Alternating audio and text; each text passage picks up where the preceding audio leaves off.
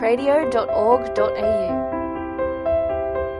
A Minute with Mary, reflecting on the gift of Our Lady with Paul Ellard.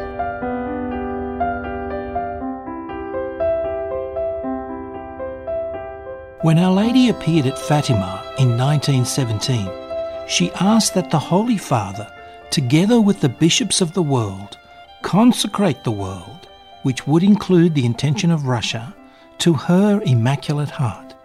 She promised if this was done, there would be peace.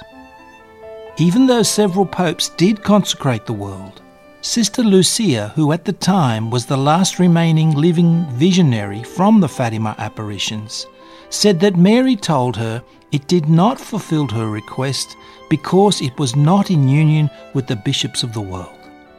Then in 1981, after the attempted assassination of Pope John Paul II, he was rushed to hospital, the bullet being just millimetres from a major blood artery. John Paul attributed his survival to the intervention of Our Lady. He said a mother's hand guided the bullet. It was when he was recovering in hospital that John Paul realised the third secret of Fatima was in fact about him, because as Pope he had already read the confidential file. John Paul, from his hospital bed, made his first consecration of the world to Mary. But it was not until 1984 that this was done in union with the bishops did Sister Lucia confirm Our Lady said it had fulfilled her request.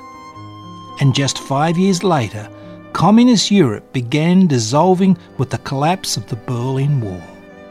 All this from just one prayer of consecration to Mary from the Pope and the bishops.